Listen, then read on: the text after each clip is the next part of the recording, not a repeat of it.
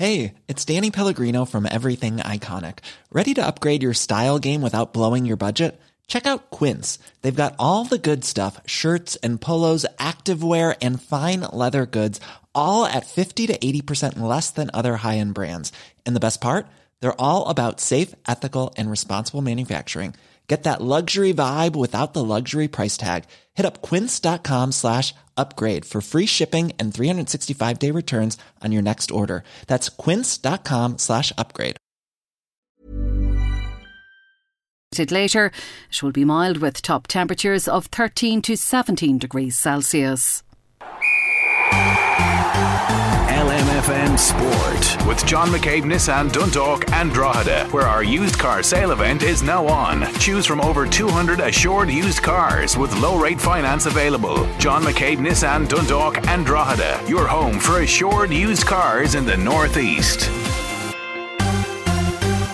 And a check on this morning's sports headlines. Soccer, Liverpool and Man City are the only Premier League teams still standing in this season's Champions League. It follows holders Chelsea's elimination from the competition last night at the hands of Real Madrid. Tonight, Liverpool defend a 3-1 lead at home to Benfica in their quarter-final, while City are over in Spain where they lead Atletico Madrid 1-0. City captain Fernandinho hopes the scoreline from the first leg means Atletico will have to abandon their usual defensive style. The way they play, they defend so well. They put a lot of men behind the ball, but obviously 1-0 up, maybe they're going to play a little bit different over there. In any circumstance of the game, you have to be ready to defend, to attack, to keep the ball and try to create some chances. Yes, Fernandinho there, the Man City captain. Rugby, Ashbourne team captain Sean McKeown says he doesn't see his role as being a burden. He leads his team out against Kilkenny on Sunday in the final of the Towns Cup. Although it carries a lot of responsibility, Sean sees the captaincy as being more of an honour than a hindrance. Definitely wouldn't call it a burden. It's a pretty cool thing to be able to say you're captain for your club. Like, so I played here when I was like under 6s, under 8s, you know, and remember the captains back then. So it's a cool thing to be able to do. So I definitely wouldn't say it's a burden, but it definitely does come with a responsibility. Like, you need to first of all be performing on the pitch, but like you're also acting as a gel amongst all the players and all the sort of external factors that they face as well, trying to make sure everyone's playing for each other and everyone's focusing on the mission, I suppose, for lack of a better thing, of trying to win games and trying to win the cups. So it's a responsibility, but it's enjoyable. Yes, Sean McKeown there, the Ashbourne rugby captain. They are your sports headlines. I'll be back with our next update just after 12 noon. LMFM Sport with John McCabe Nissan Dundalk and Drogheda, where our used car sale event is now on. Choose from over 200 assured used cars with low rate finance available. John McCabe Nissan Dundalk and Drogheda, your home for assured used cars in the Northeast. And now for the local bereavement notices. The death has occurred of Brendan Rafferty, Wolverhampton, England, and formerly of Rathcore Cooley, suddenly at his home in England. Funeral on Wednesday, May 4th at 12 noon will take place in Saints Mary and John's Church, Wolverhampton, with cremation afterwards. The death has occurred of Anne Ward, Ní Behan, Julianstown, suddenly and tragically. Funeral arrangements later. The death has occurred of Deirdre Delaney, Ní Talon, O'Donnell Park, Clogherhead, peacefully at the Louth County Hospital. Funeral Mass this morning at 11 o'clock will be streamed live from St Michael's Church, Clogherhead on churchmedia.tv. Burial afterwards in St Dennis's Cemetery, Clogherhead. Family flowers only, please. Donations, if desired, to the Gary Kelly Cancer Support Centre. The death has occurred of Bernard Bernie Gilbride, O'Grownie Terrace, Navan, and formerly of Parnell Park, peacefully at Beaumont Hospital, Dublin. Removal from St Joseph's Chapel of Rest, Old Johnstown, Navan, this morning at 10 o'clock to St Mary's Church, Navan, for funeral mass at 10:30, which will be streamed live on navanparish.ie. Burial afterwards in St Mary's Cemetery. The death has occurred of Father Owen Doyle, Columban Fathers, Dalgan Park, Navan, and late of Lakeview House, Moylock, County Galway, and Korean Mission. Funeral Mass this morning at 11 o'clock will take place in Dalgan Park. Burial afterwards in the community cemetery. The death has occurred of Patrick Paddy Duffy, Fort View, Listoonin, Carrickmacross, peacefully at Our Lady of Lourdes Hospital. Funeral arrangements later. The death has occurred of Claire Dunn, née Pepper, Dunleer Road, Grange Bellew, peacefully at Our Lady of Lourdes Hospital in her 57th year, reposing at her residence today from 4 p.m. until 9 p.m.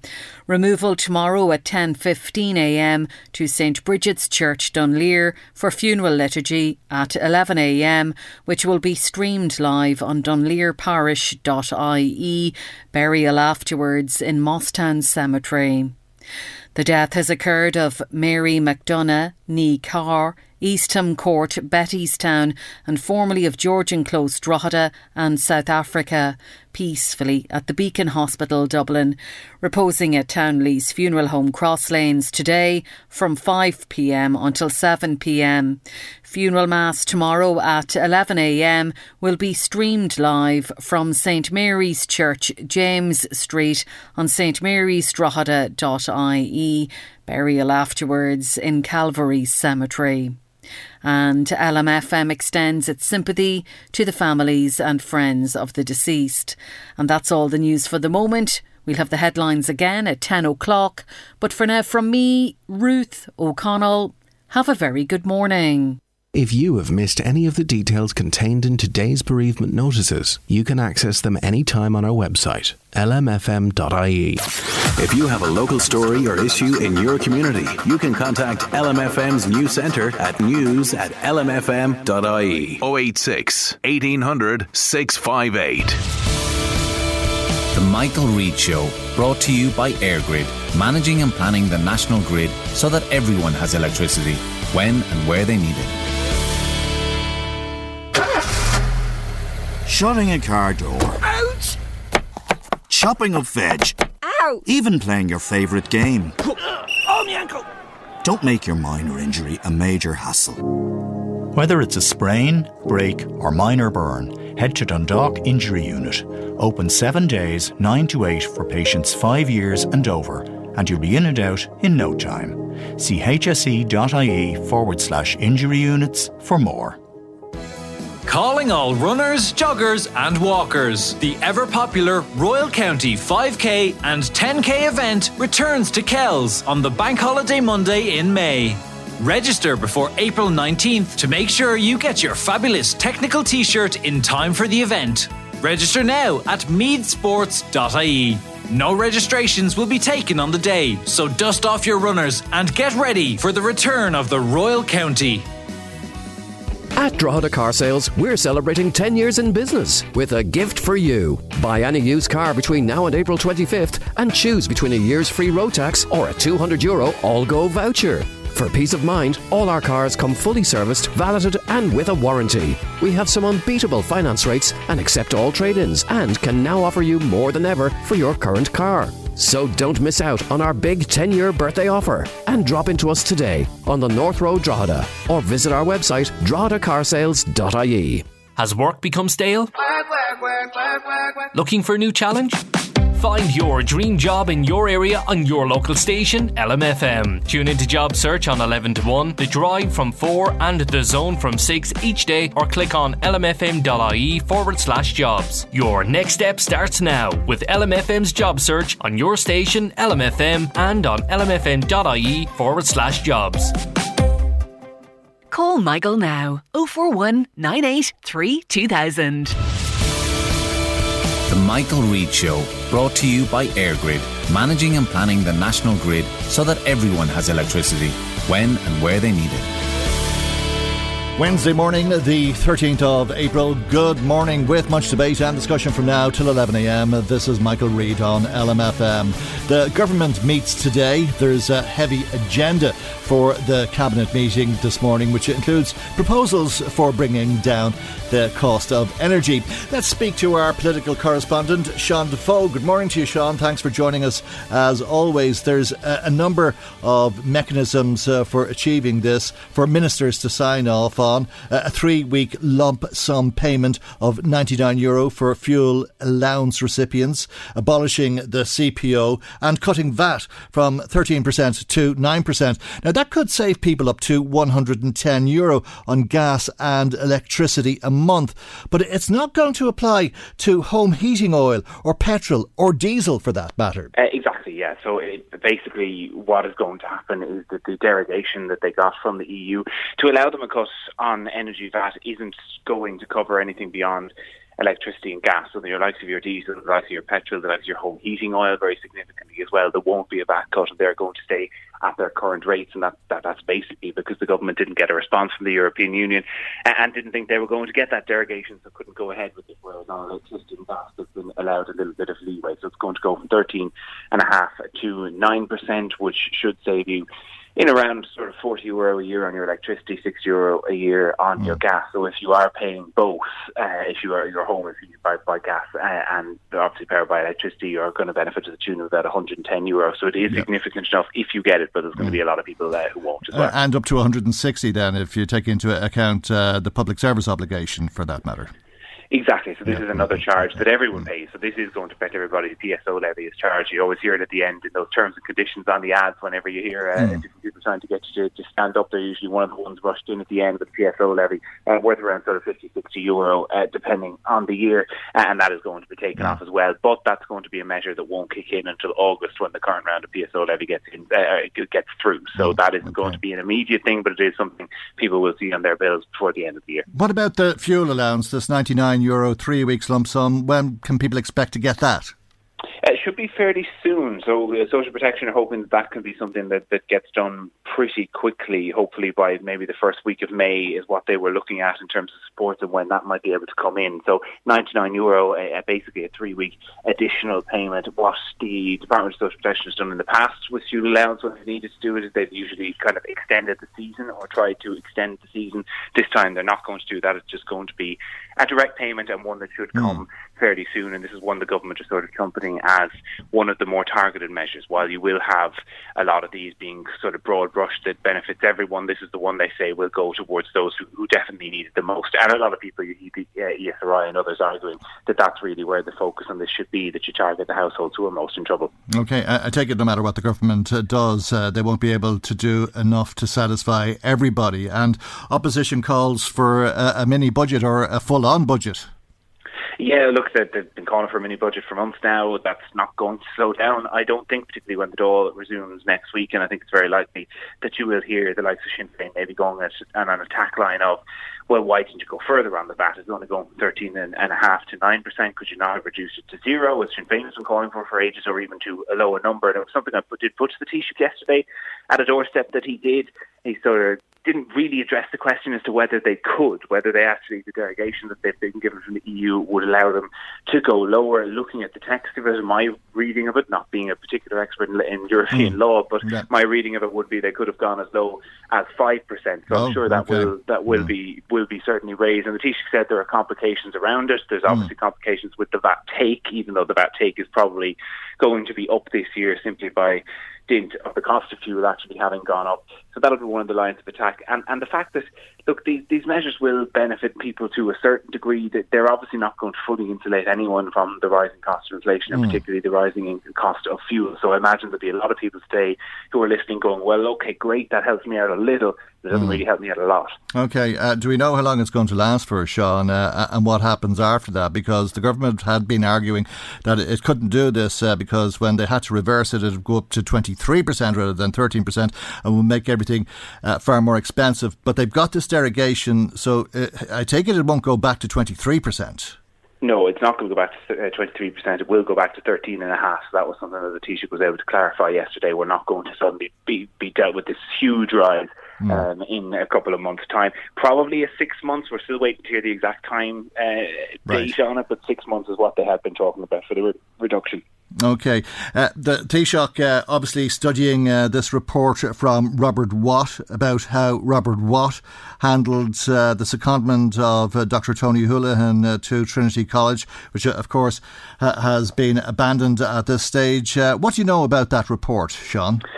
What we know about it is it seems that Robert Watt's version of events is going to contradict the Taoiseach's and is going to be quite different. That he effectively has said this was a personnel issue, this was something that didn't need ministerial oversight, and that there are secondments in the civil service every year. It's something that does happen quite a lot, and that it is managed by the people in the department and by the head of the department in the Secretary-General, whereas the Taoiseach was making it very clear at the weekend that this is not a personnel issue in his view, given the level of profile, given who's involved in it, and given the amount of money that potentially would be involved, potentially as much as 20 million over 10 years. So that's a very big contradiction to start it off. We still don't have the full contents of the report. As you say, the Taoiseach was perusing that yesterday and due to discuss it with other ministers. He did say it will be published, and the expectation is it will be published at some point today after the Cabinet has met, and we'll get a better idea later of what level of contradiction is going on there. But it is it is sort of an unprecedented standoff that is starting to emerge between particularly Robert Watt as the most highest paid civil servant in the country and the government and government ministers as to who holds the power here and who is actually making these decisions. Yeah, and I take it that people are particularly annoyed at how Tony Holohan ended up in the middle of all of this.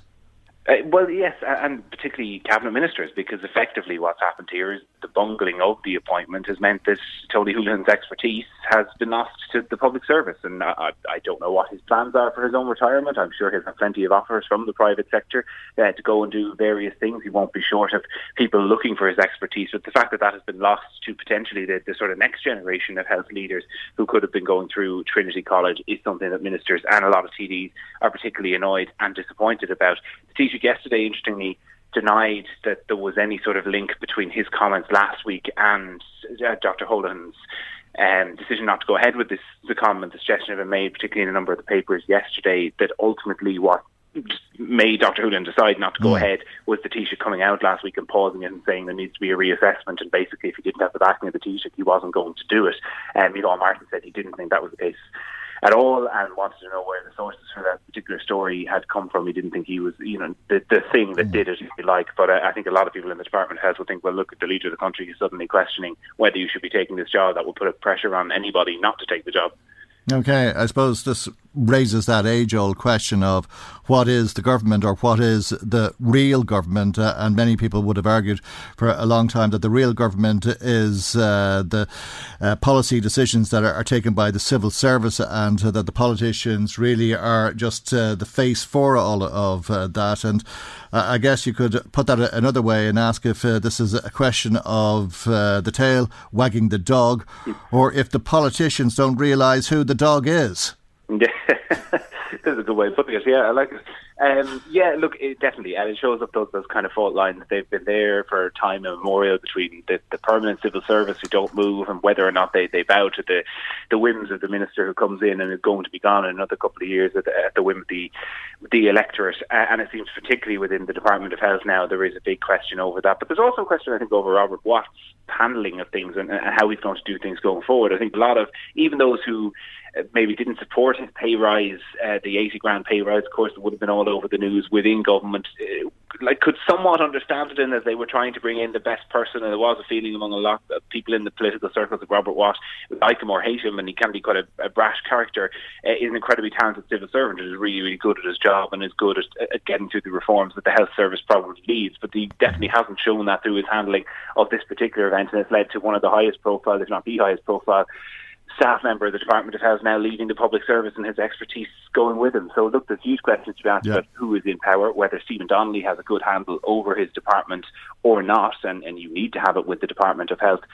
And where that power dynamic is going to go in the future. And usually all of this plays out behind the scenes. We sort of get snippets. It's now paying out very much in public. Now, no doubt these issues are going to be discussed by Cabinet when the government ministers meet today, Sean. They also have this impossible conversation about how to house people when there is no accommodation. Yeah, it's a really, really difficult one. There is suggestion that we are approaching sort of the capacity of where we are at the minute. I think more than 22,000 Ukrainian refugees coming into the country or having come into the country already, and that the hotel and B&B accommodation is certainly kind of pushed to the hilt. The government, not as many people came forward to the pledge system as maybe they thought, and they reckon only about 40 to 50% of those will actually be usable once they've been screened and put through the processes that you absolutely have to go through to make sure people are being housed in safe homes. So we're expecting an update today on how that is going. They were expecting 30,000 refugees to arrive by Easter, so it looks as though we will be slightly below that, maybe 25,000 by the weekend. Sort of hard to tell on a week-to-week basis and how that's going to go. There's obviously been camps set up, the likes of Gormanstown Army Camp in Meath, where there's tented accommodation available, Mill Street in Cork as well. There's 400 camp beds there. So there are these sort of backup emergency places, but I think if the war keeps on going, and certainly the indications that we would have had even 2 weeks ago that maybe there might be a peace deal seem to be well off the table, it is going to get worse and worse. So there's likely to be, again, a call out for something around holiday homes, around vacant houses as well, to see what can be done there. And the Department of Housing is working on a week-by-week basis. Very importantly, I think Minister Darragh O'Brien said yesterday that there is not going to be a cap. He does not foresee any sort of a cap on the amount of Ukrainian refugees we're going to take in, and we are going to do our part, however bad this war gets. So that is very noble, very commendable, but we do also have to make sure there is a place to house them and they don't end up in a situation like direct provision, like we've had a lot of refugees who come to this country end up stuck in for years. So it's a very, very tricky one. There are no easy answers, but there should be some update at least today. Yeah, and people may end up being paid to take in refugees, I take it as well, Sean. That's very much on the table now. Again, the Taoiseach asked about that yesterday, and no final detail has been coming. There hasn't been sort of a plan for how that is going to work. Is it going to be for everybody? Is it going to be a case that you wait until the pledges are gone to implement it? So there is still an awful lot of questions about that and how it will actually come in, but it's certainly on the cards, something that could happen. OK, Sean, thank you very much indeed. Anytime, Michael. Thank you. Our political correspondent, Sean Defoe. Michael at lmfm.ie. The Michael Reid Show with EirGrid, managing and developing the national electricity grid so that it's fit for our current needs and ready for our future ones. This is your guide to smart glasses. Smart glasses often look like regular glasses, and some of them have built-in cameras. Even if you don't wear smart glasses, it's helpful to know what it looks like when someone who is wearing them is taking a photo or video. One way someone can activate their camera is by tapping the capture button on the frame. Another way is by using a voice command, like take a photo. So now you know a bit more about smart glasses. A message from Meta and EssilorLuxottica. The fences, the finishes, the electricity in the air, the unbeatable feeling of finding a winner. It's not for the faint-hearted. The Boyle Sports Irish Grand National is where legends are made, heroes are born. It's about being there to see it happen, watching history being made before your very eyes. Catch it all, including the 150th year running of the Boyle Sports Irish Grand National at the Fairyhouse Easter Festival, Saturday, April 16th to Monday 18th. See fairyhouse.ie for tickets and more information. Interested in investing but don't know where to begin? A great place to start is Bank of Ireland's new webinar series, Invested. You can learn about investing with live webinars, guides and insights from industry experts.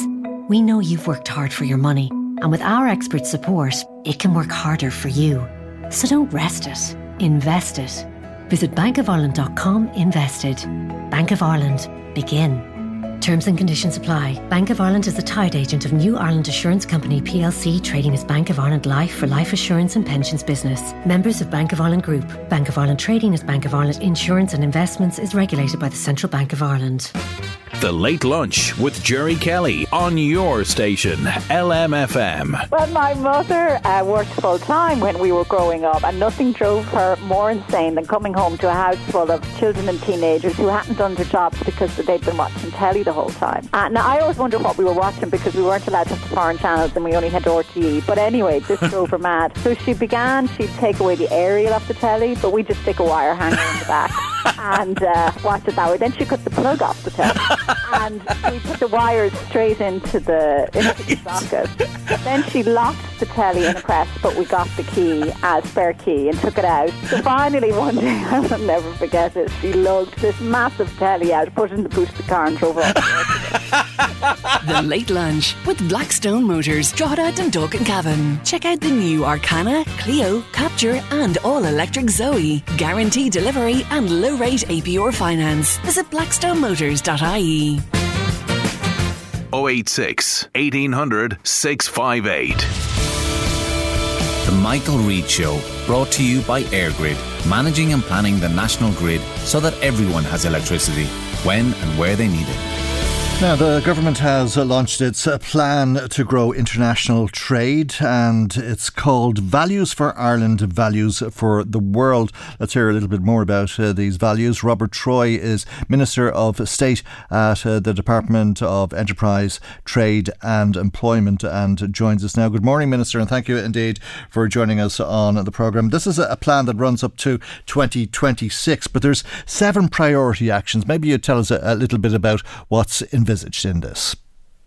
Good morning, Michael. Yes, this is a plan that we launched yesterday, and trade is of fundamental importance to a small open economy like Ireland. People may not be aware, but 50% of all our jobs, over 50%, 1.3 million people on the island of Ireland are totally dependent on international trade for their employment. And obviously the revenue that generates is essential in terms of the provision and our ability to be able to invest in the necessary infrastructure and the critical services that every country needs. So what this document is about, it's about setting out a roadmap in terms of how we're going to maintain and increase our trade with international partners. It aligns with 2 other strategies was published in the last 12 months, one by the IDA, who we all know are a state agency who's charged with the responsibility of attracting foreign direct investment into Ireland, and secondly, Enterprise Ireland, who are another state agency who have the responsibility of supporting Irish indigenous companies who want to trade internationally. It sets out, as you said, a number of priorities, obviously reaping the benefits of the EU single market. Our membership of the EU has been hugely beneficial to us as a country over the last number of decades, and we want to continue to work on that. Promoting a trade mission week, that's where the government will lead a trade mission once a year, bringing together all key ministers, all key agencies such as Enterprise Ireland, the IDA, Tourism Ireland, Bord Fáilte, Bord Bia, out to a new emerging market, a market of scale where we can have a real impact and make a difference. Indeed, the Taoiseach was comparing that to when former Taoiseach Enda Kenny led a mission to China. Yes, and I think it actually stems back to Bertie Ahern started this when he was in office, and I think one of the first big missions of scale that he led was actually out to China as well, back over 15, 16 years ago. Hugely beneficial, particularly when you're a small country like Ireland, going to a market like China or going to a market like India or any huge market of scale. You need that critical mass of people going over to have an impact, and that's something that we want to return to from 2023, and that's something that's committed here. We also want to look at our local market teams that are on the ground internationally. At the moment, Enterprise Ireland are located in 48 regions throughout the world, IDA in something similar. We want to ensure that we have the right people in the right locations, because as somebody who has been participating in trade missions over the last 12 months, I can see the huge difference that it has to have people on the ground working with companies from an IDA perspective to attract in, and from an Enterprise Ireland perspective, working with Irish companies to break into a new market. So this strategy commits to ensuring that we look at our presence there to ensure that we have the right people in the right locations and working together. I went to India as part of the St. Patrick's Day travel, and we opened a new Ireland House in Mumbai. Mumbai is probably the second largest city in India, and it is the commercial capital. And Ireland House brings together the IDA, Enterprise Ireland, and our diplomatic team into one location, working collaboratively in terms of how best to serve Irish interests. And that's a good model, and that's something we'd like to see rolled out in more locations. Okay. I'm sorry, Minister, all this, of course, in the context of the pandemic, or what was the pandemic, and the problems that caused for the world, and the problems that the world is dealing with now because of the war in Ukraine. Yeah, and look at supply chain issues have been highlighted because initially of the pandemic, and now obviously because of the unjustified war in Ukraine. But I suppose that reinforces the ability to have strong trading relationships with many markets, that you are able to diversify and switch suppliers. And the only way you can do that if you are open to international trade. And I think we have been very well served by our trading policy. Right, but the world has turned on its head, and undoubtedly this will complicate things. I'm sure selling Ireland overseas is a relatively easy sell given the good reputation that the country has, but there is an awful lot of uncertainty too, obviously. There is, yes, but I think last year, which was a difficult year in terms of coming out of COVID-19, there was over 240 new IDA investments announced in Ireland. Of that, I think 106 were new named companies. That's companies coming investing in Ireland for the very first time. I think that was a very strong indication of how we are viewed internationally as a good place to locate. And the reason why people view Ireland so strongly internationally is because we are pro-enterprise in our policy. We have a highly educated, highly committed, flexible workforce. Obviously, our membership of the EU and all that derives from that. So while there are challenges, I think we are stepping up to those challenges and continue to be winning very good foreign direct investment. That competitiveness that you talk about is sometimes described as Ireland being a tax haven, and those tax advantages that Ireland has traditionally given to companies could change because of global developments. Yeah, we're well aware of terms of the OECD and the international negotiations that are going on in relation to a global corporation tax rate. Obviously, that's something that Ireland fed into and was part of the negotiations and helped secure that the rate would be maintained at 15%, not a minimum of 15%, and that's something that will give companies certainty going forward into the future. But obviously, negotiations still are ongoing in terms of, from an American perspective, through the House of Representatives and the Senate there. So that remains to be seen whether they will back it. But for the moment, we're at 12.5%. It will raise to 15% if the OECD recommendations are accepted. That 15% will be for companies who have a global annual turnover of $750 million, and anybody below that turnover will continue to retain the 12.5% corporation tax. But tax is one element. But believe me, Michael, as somebody who has been engaging with decision makers at companies who are looking to make investments in Ireland, it is only one part of a suite of measures that they've been looking at. They do value the fact that we have a highly educated workforce, that we have pro-enterprise policies, our membership of the EU, the fact that we're English-speaking. And this was reiterated to me again only as recently as a number of weeks ago when I was part of the trip to India, and I met companies from New Delhi and Mumbai. Both are looking to locate in Ireland, and these are the reasons why they want to locate in Ireland. OK, Minister, we'll leave it there for the moment. Thank you indeed for joining us on the programme. Minister of State at the Department of Enterprise, Trade and Employment, Robert Troy. Call Michael now. 041 983 2000. The Michael Reid Show, brought to you by EirGrid, managing and planning the national grid so that everyone has electricity when and where they need it. Join critic Niall O'Brien every Friday on 11 to 1 for Real Reviews as he gives you the lowdown on all the latest movie releases hitting cinemas and streaming services. With thanks to Omniplex. Experience the biggest and best of blockbuster movies at Omniplex Drogheda, Omniplex Dundalk and Omniplex Balbriggan. From Uncharted to Sing 2, there's something for everyone to enjoy this month at your local Omniplex. Book your next cinema trip now at omniplex.ie. And I'll tell you something else. You lot don't even belong here. Ireland is just for the Irish.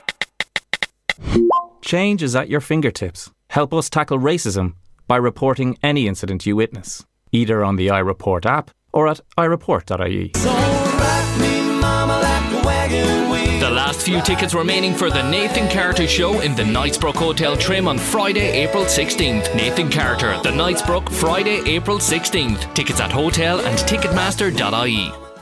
At the family-run Lakelands Crematorium, we work with you to create the farewell that you would wish for a loved one, making your time with us as peaceful and respectful as possible. Lakelands Crematorium, Dublin Road, Cavan, is easily accessible from Meath, Louth and Northern Ireland and is available 7 days a week to families and funeral directors. Find us at lakelandscrematorium.ie. The Glenside Hotel Drogheda are delighted to be back, serving their famous Carvery lunch. Delicious roast dinners available Monday to Friday from 12:30 to 3 p.m. and all day Sunday until 7 p.m. The Glenside is the perfect spot for midweek roast or a hearty Sunday carvery. A delicious range of dishes for adults and children await you at the Glenside. It can be tough to get good staff lately, so let us do the hard work. If you want the best chance at hiring the right person, then look no further. At LMFM, we have specially tailored job vacancy packages starting from €150 per week plus VAT. And as LMFM is the Northeast's biggest media organisation, attracting 66,000 listeners every day and over 150,000 page views on our website every week, you can rest assured that your advertisement will be seen by the biggest audience by far in the Northeast. For more info, email sales@lmfm.ie or visit lmfm.ie/jobs. Michael at lmfm.ie. The Michael Reid Show with EirGrid, managing and developing the national electricity grid so that it's fit for our current needs and ready for our future ones.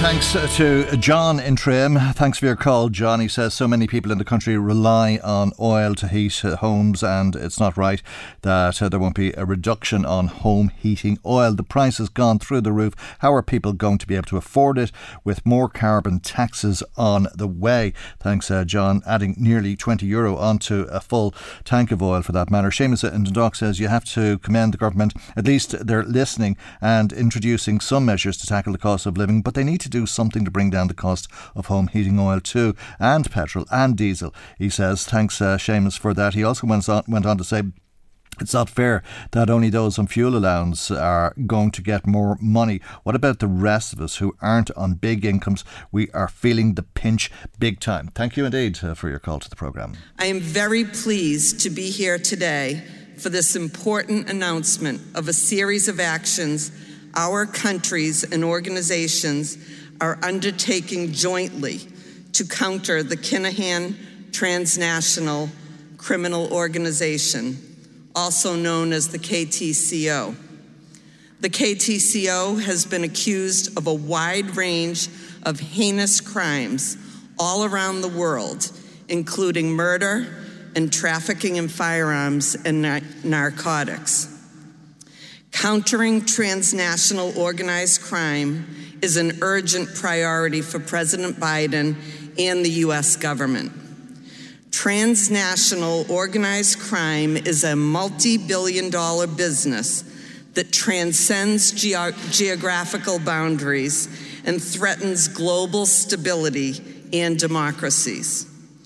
Every year, millions of lives are affected by transnational organizations, including through drugs, violence, firearm deaths, and human trafficking and smuggling. And so today, the United States Department of State is pleased to announce a reward of up to $5 million for information leading to the financial disruption of the KTCO or the arrest and convictions of its leaders, Christopher Vincent Kinahan, Daniel Joseph Kinahan, and Christopher Kinahan Jr. Really was a remarkable press conference yesterday, and the Gardaí came together with international police forces from America, the UK, Europol for that matter, the American ambassador to Ireland, Claire Cronin, there, and you heard the ambassador mention Joe Biden because this reward comes as a result of a presidential order. Obviously, the Gardaí had much to say about the Kinahans too. It should also be said that this is only the first phase of this initiative. Other law enforcement agencies in Northern Ireland, Spain, the Netherlands and Australia have already greatly assisted us in our work in tackling the Kinahan crime gang and will undoubtedly participate in the next phases as they unfold. And while most of the Kinahan leadership is now behind bars, it is true that some of the apex of the organisation is located in jurisdictions without extradition treaties to this country. To them, I would say you can run, but you can't hide from justice forever. And from today, they will be running low on money, friends and influence. And the reason for that is the sanctions and the reward. Here's Gregory Gdansk from the US Treasury. Financial sanctions have been in the news quite a bit lately, and for good reason. The United States sanctions are presidential authorities that are delegated to the Treasury Department and are among the most powerful and strategic tools used to protect national and international security. They are reserved for the enemies and adversaries that pose an extraordinary threat to the foreign policy, national security, and economy of the United States and to those of our partners and allies around the world. The U.S. Department of the Treasury believes in the warranted, strategic, and judicious use of sanctions. Warranted, that there is an ongoing threat or an imminent crisis that warrants this powerful tool. Strategic, that sanctions have a clear and intended and achievable goal.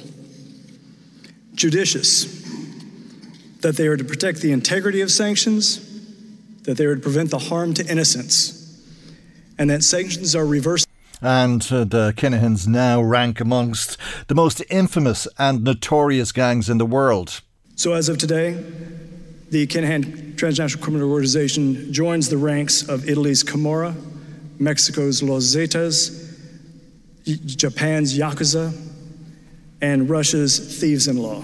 The Assistant Guard Commissioner John O'Driscoll spoke about the relationship, if you like, between the Gardaí and the Kinahans over many years. It now falls on me to say a few words in relation to operational activity engaged in by the Garda Síochána in relation to the Kinahan organised crime group, which has its origins in South Inner City of Dublin. And from street dealing in South Dublin to life overseas in Spain and the United Arab Emirates. Since leaving Ireland, it is believed they have expanded to the extent that the OCG operates at a global level and has accumulated wealth that may well exceed 1 billion. And that's a lot of money. 6 years ago, things changed, though, with a murder that took place in the Regency Hotel. The reaction of the Kinahan organised crime group to the murder of a person associated with the group in a hotel in Dublin in February 2016 represented a defining time from the perspective of how the Garda Síochána would tackle criminality associated with the organised crime group. The extent to which the OCG had developed from being a group of criminals located and engaged in crime in Dublin to being a transnational organised crime group possessed of significant wealth and the power that is derived from that wealth became evident. This power was exercised through a campaign of murder in Ireland and elsewhere. And there is no doubt these are serious criminals. If there is any doubt, take a listen to what happened in 2017 when Gardaí raided a warehouse in Dublin. And found 17 firearms, including pistols, revolvers, a submachine gun and an AK-47 style assault rifle. A number of the handguns were primed, armed and ready for use. The search also located silencers, tracking devices and more than 4,000 rounds of ammunition, with additional ammunition found in a secret compartment in a van parked nearby. Those arrested, charged and convicted received sentences of up to 10 years. While sentencing those convicted, Mr. Justice Hunt, said that the weapons represented enormous potential for death and destruction, and that it was a lethal arsenal stored for the purpose of organised and very serious organised crime. And while the Kinahan gang may be behind an untold number of murders, Gardaí say it could have been worse. On a total of 46 occasions, the Garda Síochána intervened in threat-to-life incidents believed organised by the Kinahan organised crime group, preventing almost certain murder in many cases. Intended hit teams were identified, placed under surveillance and apprehended in circumstances where intention to murder could be proved to the satisfaction of the criminal courts. A total of 22 persons have been convicted arising from intervention in these threat-to-life incidents. 2 attempts to murder one particular intended victim were identified and resulted in the conviction of 7 people. 9 people received sentences of 12 years or more, with 1 person sentenced to a term of 20 years. A Taurus 99mm pistol was seized in the course of an intervention relating to a particular attempt to murder, while firearms including a Marikov pistol, Beretta handgun and a Smith & Wesson revolver were seized in the course of another such intervention. A total of 13 people were convicted arising from particular firearms-related offences. OK, tit-for-tat retaliations resulted in more killings. Unfortunately, a number of murders believed linked to the Kinahan organised crime group occurred in the 3 years immediately following the incident at the Regency Hotel. Then an innocent man was killed in Spain, and Trevor O'Neill was killed in a case of what was believed to be the wrong identity.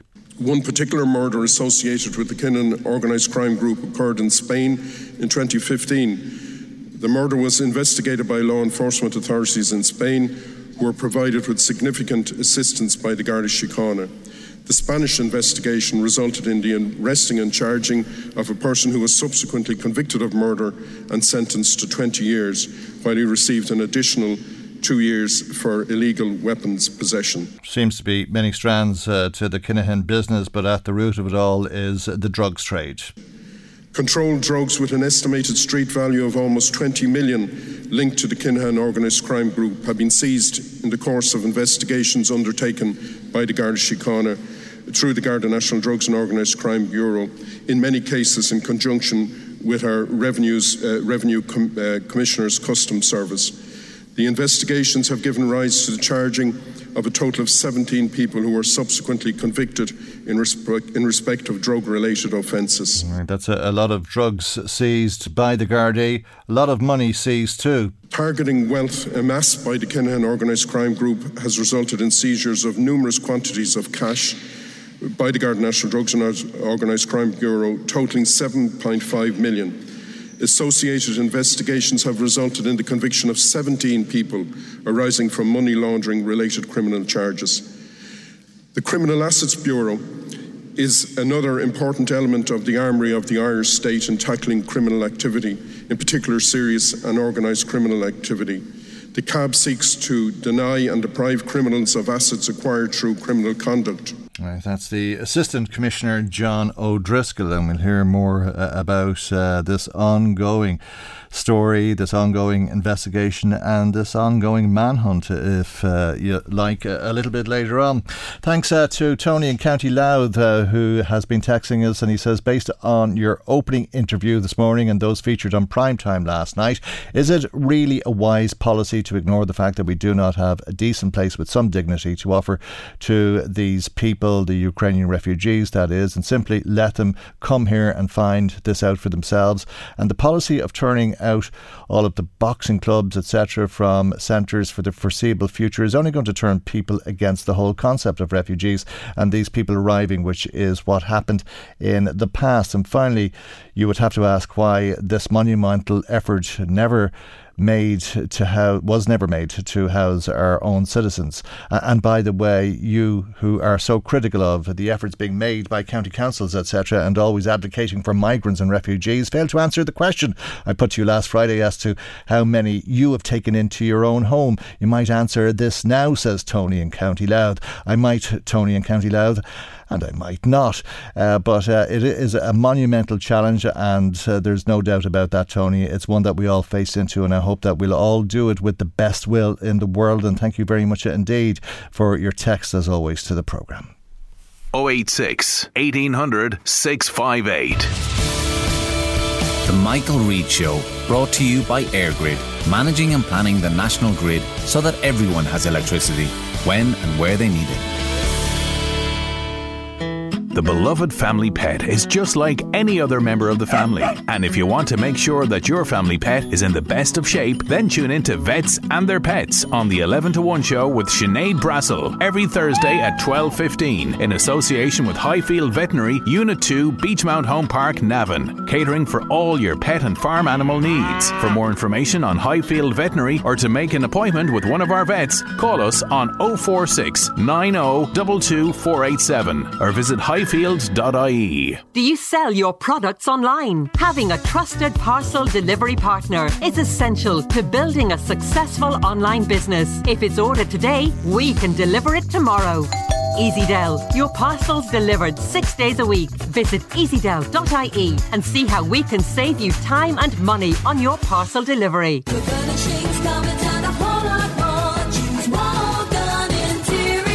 It's dining sets sale time at Wogan Interiors for the month of April. Huge savings on stylish dining sets, dining tables and chairs. Call in to see our fantastic range at Wogan Interiors, Shop Street, Drogheda. Free parking on Dyer Street.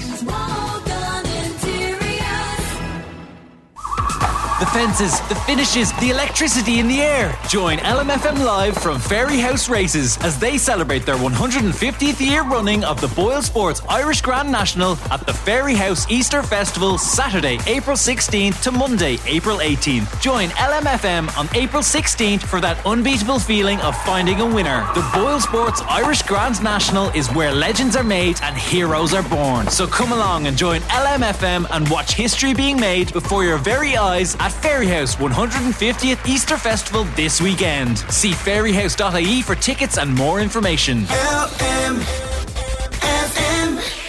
LMFM. With Harry Corrie. Spring is here. Put a spring in your step and fresh new looks in your home. In store or online at harrycorrie.com. Harry Corrie, see what's in store.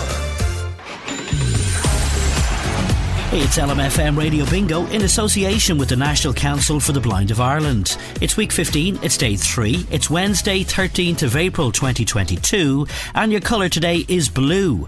Eyes down for today's numbers. 8 and 7, 87. 2 and 1, 21.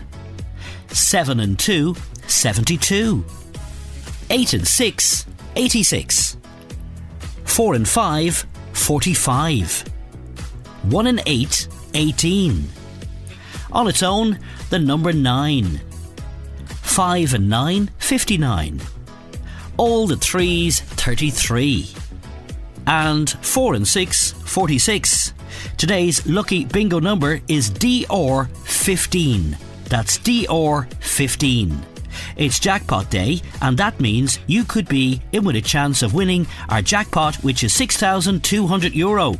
Your jackpot number for today is 21. If 21 is the 4th to 10th number drawn, then that massive jackpot is in play. If you fill the full panel, ring 041 98 76 216. Well done to Mary White from Woodtown, Drumconrath in County Meath. She was a lucky bingo number winner from yesterday, and she bought her book in John O'Brien's Spar Shop in RD. She also qualifies to go into the draw for the 2-night bed and breakfast stay in the 5-star Westin Hotel, College Green in Dublin. Congratulations, Mary, and enjoy that. For more details on where you can purchase your book or to order online, check out lmfm.ie. Ross, Chandler, Monica, Phoebe, Joey and Rachel, they haven't gone anywhere. They are singing and dancing their way back into our hearts in Friends, the musical parody. This is the first UK and Irish tour of the hilarious off-Broadway and Las Vegas hit, and it's coming to the TLT in May. I meet actor Jonathan Walker, who's playing Gunther. Do you have a stressed out leaving or junior cert student at home? Well, Bea Flanagan can help. She's a motivational speaker and wellness coach, and she's launched a podcast aimed especially at exam students. Plus, Harry Potter fans, I have a surprise for you. I'll be giving away Fantastic Beasts, Secrets of Dumbledore merchandise on today's show. All this plus some great music on the way from 11. 11 to 1 with Gilmore's Mercedes-Benz Kingscourt. Visit our showrooms or check out our new website gilmores.ie to see the amazing 221 range of Mercedes-Benz cars or our huge selection of used Mercedes-Benz vehicles. Gilmore's Mercedes-Benz Kingscourt, the best in motoring, here for you. Follow us on Facebook and Instagram. It's almost 10 o'clock on LMFM. At Dominic Smith Expert Electrical Navan and Bosch saves time, money and effort, and that's why they've been awarded the Which Award for Large Kitchen Appliance Brand of the Year for 2021. See the full range at Dominic Smith Expert Electrical Navan or online dominicsmithelectrical.ie. On air, online, on your smartphone, on your smart speaker. This is LMFM News. The headlines, a man in his 20s has been arrested on suspicion of a murder after the body of a middle-aged man was found at an apartment in Sligo town last night. Meanwhile, Gardaí investigating the murder of another man in Sligo, that's Aidan Moffat, on Monday night, are examining if he may have met his killer online. A man in his 60s has been arrested on suspicion of arson following the death of an elderly woman in a house fire in County Donegal yesterday. The American president has described Russia's treatment of the Ukrainian people as genocide. It's the first time the president has used that term since the invasion. A 29-year-old man arrested in Newry yesterday following an Interpol operation is due to appear in court charged with rape and sexual activity with a child between the age of 13 and 16. New Women's Sheds group is being launched in Navan tonight with the aim of reconnecting women in the community following the pandemic, and the parade is to take place in Dundalk this afternoon to mark the centenary of the departure of the last units of the British Army from the town's military barracks and its takeover by the 4th Northern Division. The story is making the headlines on LMFM. A full bulletin at 11am. COVID-19 can still cause serious illness, especially in people at higher risk. We need to keep protecting each other. So stay home if you have symptoms. Wear a mask in healthcare settings, public transport and busy places. Let fresh air in if you're meeting indoors. Keep hands clean. And get a COVID-19 vaccine and booster. Let's keep looking out for each other. From the HSE, for us all. Your weather on LMFM. With Dunery Blinds, Beachmount Home Park Navan. The experts in made-to-measure quality blinds, plantation shutters and curtains with free measuring and fitting. All areas covered. 046 909 2800 or duneryblinds.ie. Now, it could stay misty in some coastal parts for the day, but otherwise sunny spells this morning and mainly drying through the day, although there's a chance of some scattered showers. They'll become more isolated as the day goes on. It's to be mild today in the southwesterly breeze with highest temperatures of between 13 and 17 degrees Celsius. Call Michael now. 041 983 2000. The Michael Reid Show, brought to you by EirGrid, managing and planning the national grid so that everyone has electricity when and where they need it. Now let's stay with that story about the Kinahans, the sanctions and indeed the bounty on their heads. And Stephen Breen, crime editor of the Irish Sun, is on the line. A very good morning to you, Stephen, and thank you indeed for joining us on the programme this morning. We've 7 people named here by police authorities around the world. And by all accounts, they've done an awful lot of bad things. Where's the presumption of innocence in all of this? Well, look, this has been an ongoing investigation into the activities of the Kinahan organised crime group. This evidence, this intelligence and material that was gathered and was announced yesterday, Michael, isn't just something that's happened overnight. This is something that's been going on for over 20 years. My colleague Owen Conlon and I wrote about the Kinahan cartel in our book that came out in 2017. The basis of that book was to show the rise of individuals, namely the three Kinahans, Christy Kinahan Sr. and his two sons, and their involvement in organised crime. So it's not something that's come overnight, but Daniel Kinahan has already been named in the High Court in Dublin as the controller and manager of the Kinahan organised crime group. His father has convictions for heroin dealing, money laundering, and his son has also been named by Spanish police as the organiser of the gang's money laundering activities. So there are serious, accusations that have been levelled against him. It's not just something that happens. And I think people would be familiar with the gang to some extent and to various extents and would know that they are serious criminals. But I just wonder about the presumption of innocence, which is a basic principle of law in this country anyway, isn't it? And that you have to be presumed innocent until you're proven guilty, and if it would be possible to secure a prosecution against people given the way this has been handled.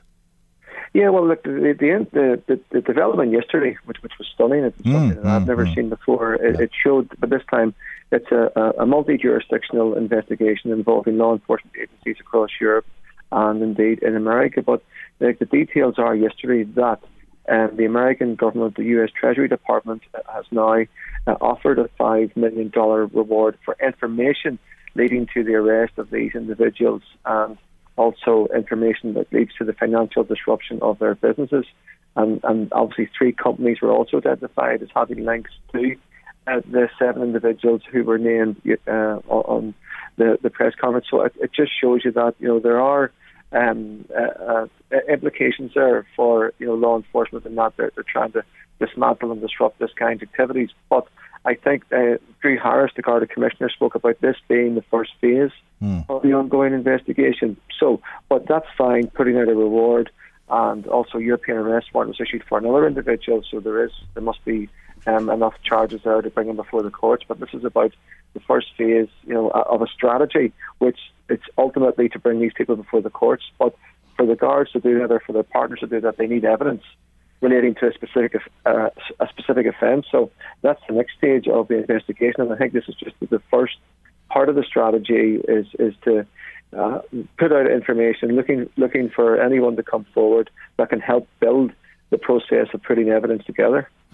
How do they go from South Dublin street dealing gang to this transnational global empire that's worth €1 billion? I think that the only reason they went from the streets of South Inner City Dublin to this global empire, to being at the top table of narco-terrorism across the globe, is because of one man, and that man is Christy Kinahan Sr. Christy Kinahan Sr. was a very intelligent man. When he left Ireland after being convicted of possession of heroin, he served a 6-year sentence. He immediately went to southern Spain. That's where he cultivated his contacts in the world of organised crime. Individuals from the Moroccan mafia, from Holland, from Italy, and then also from South America as well. So he built up this huge network of contacts. He built up this huge business model which engaged in drugs trafficking and also arms dealing, but also murder as well. So to protect his business interests, he had to use violence, and he surrounded himself by people who he trusted. He was a very intelligent man, and also when they were organising the drug shipments through transport companies, through logistics, they also needed places to launder their cash. And that's where he always spoke about investing his cash, and businessmen were looking at him, and he was talking about investing cash in the importation of chicken feet from China, cement, business properties in Brazil, in Cyprus. So it was all about laundering his cash that he made from the business, and it just grew from there. And because of the resources at his disposal, the power of the gang also grew too, because they were at the top table because of their connections.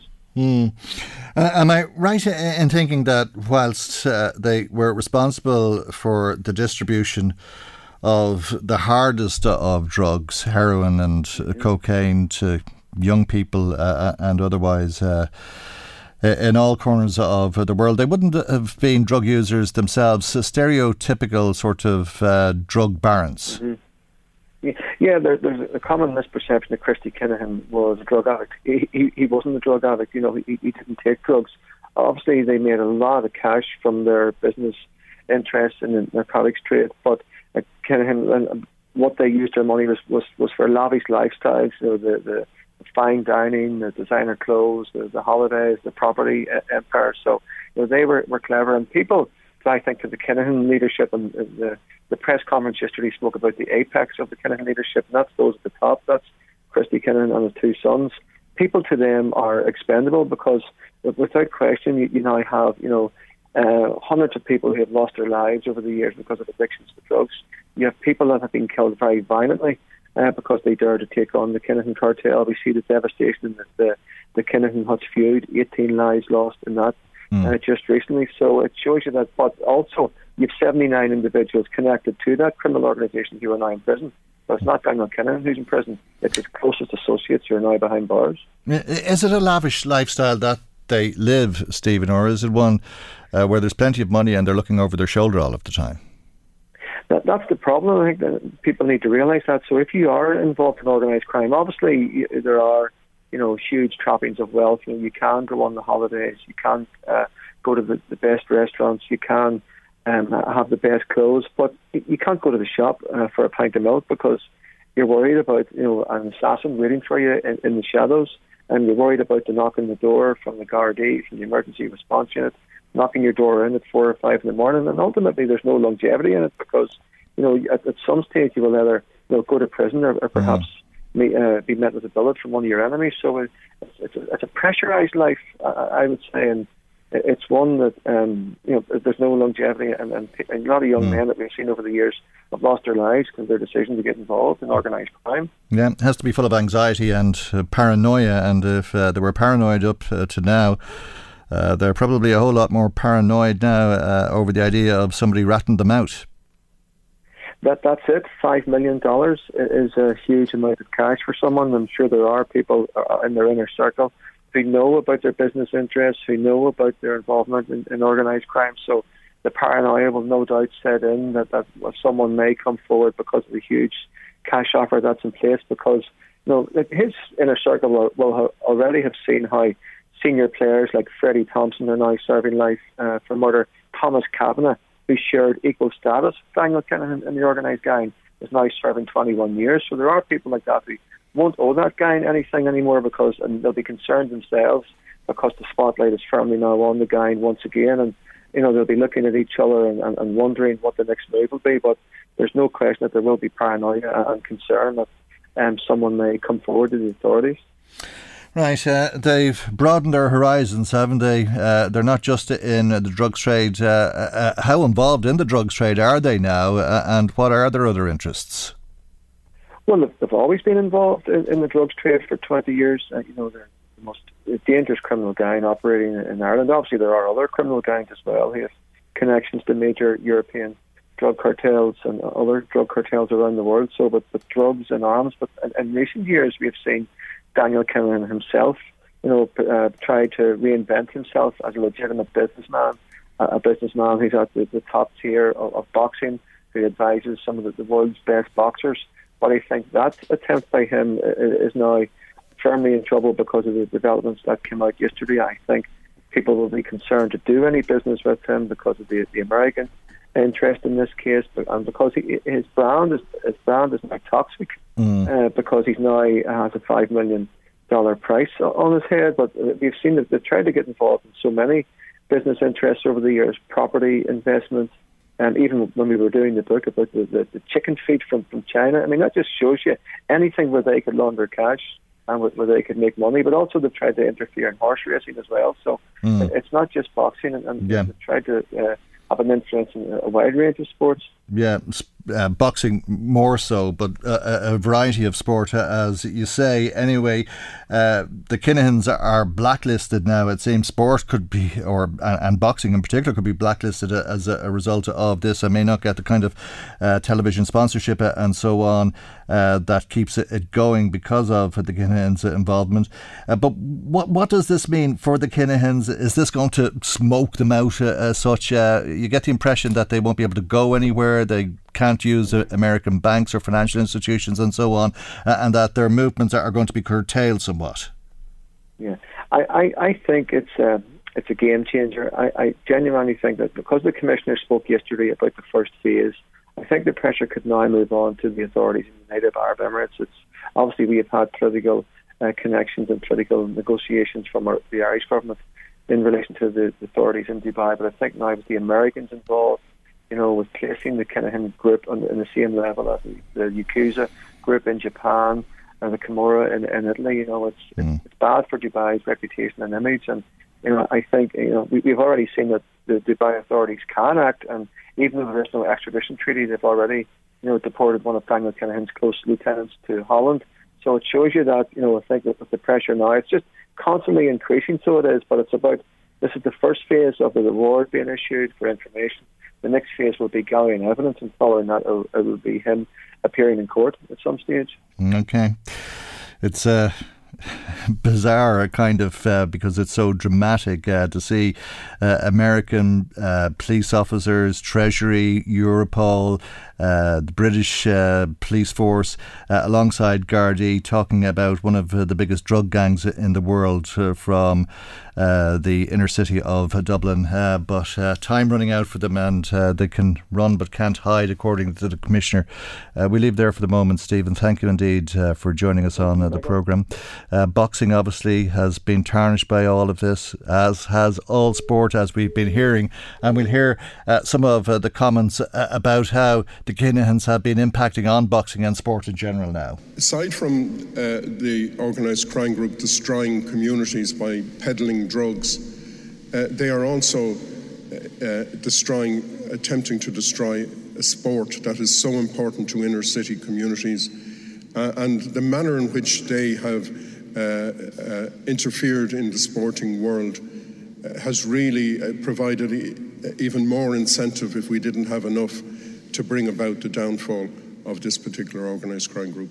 And in respect then of individuals and very prominent sporting individuals who are obviously in some way connected with this group, and I would say you need to look to your sport, you need to look to your fans, and you need to think of your own reputation, because this is a very serious announcement made today after a huge amount of work.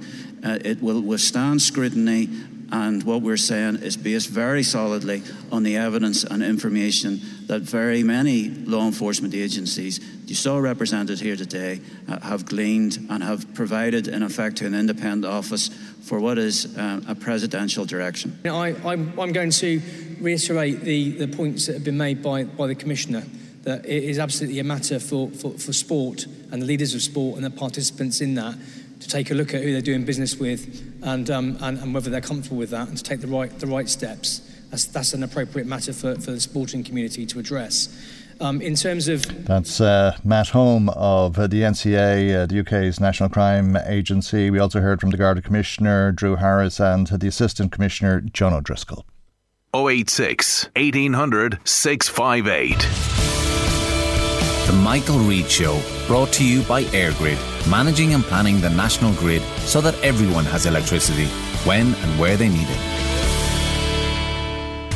LMFM's diary. If you have a community, social or charity event, contact our classifieds department on 1850 715 958 or email info@lmfm.ie in association with Smiths of Drogheda, your main Ford dealer and Ford Transit Centre. For the best deal on your new 221 car or van, you won't beat Smiths of Drogheda. For all inquiries, please call 041 983 1106 or email info@smithsofdrogheda.com. A tradition of putting you first. Up to 40% off at Amazon. I could get that new waterproof watch. Swim where no swimmer has swam before. Learn to speak dolphin. You're joking? Dream big with up to 40% off in the Amazon Spring Sale. Ends 13th of April.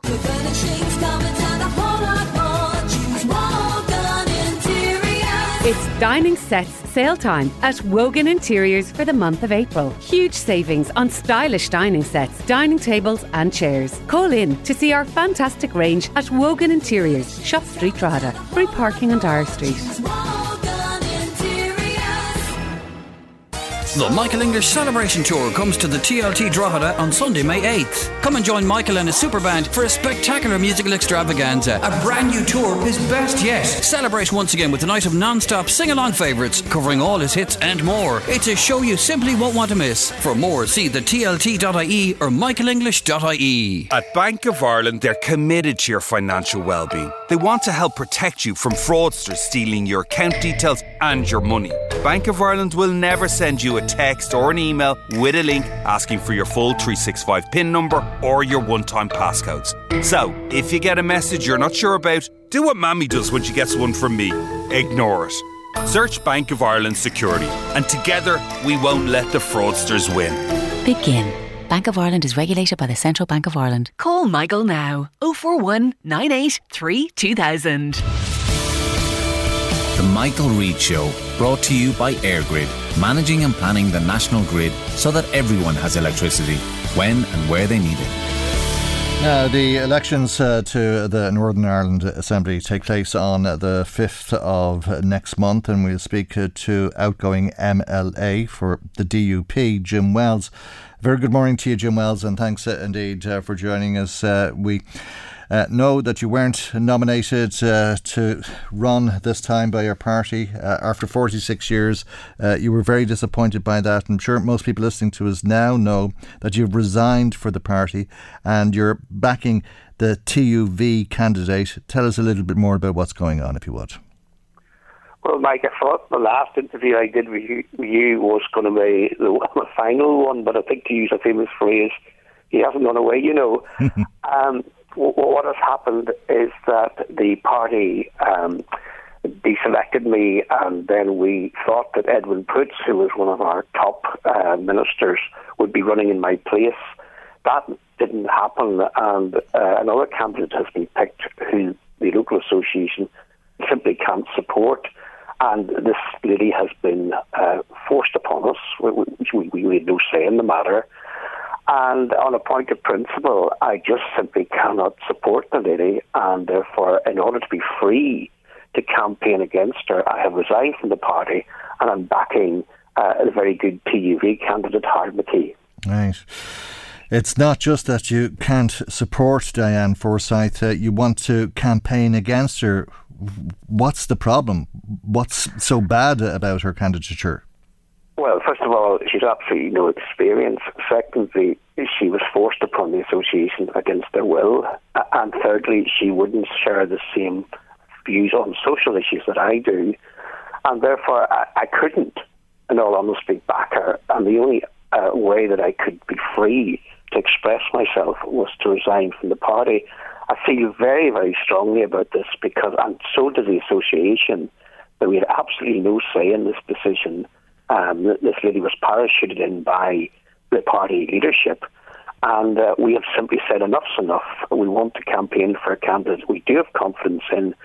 Fortunately, the TUV gentleman is someone we all know extremely well and would share the views that we all hold. So therefore, we have no difficulty whatsoever in giving him our full support. So it's after 46 years, I've gone. I'm not happy about this, but I simply cannot stand by and allow a candidate to run who I simply have no support for whatsoever. Right. Is Diane Forsyth's stand on social issues not in line with DUP policy? I don't believe that they are. But more importantly, they're not in line with mine and those of the membership of the DUP in South Down. And I think this is a very typical situation, Mike, of the traditionalists v. what you would term the progressives. Those who have long-term views which would be conservative and an attempt to make the party more radical and moderate in the public perception. And being both views are legitimate, of course, but it happens in South Down, the vast majority of the membership would be in the conservative wing of the party.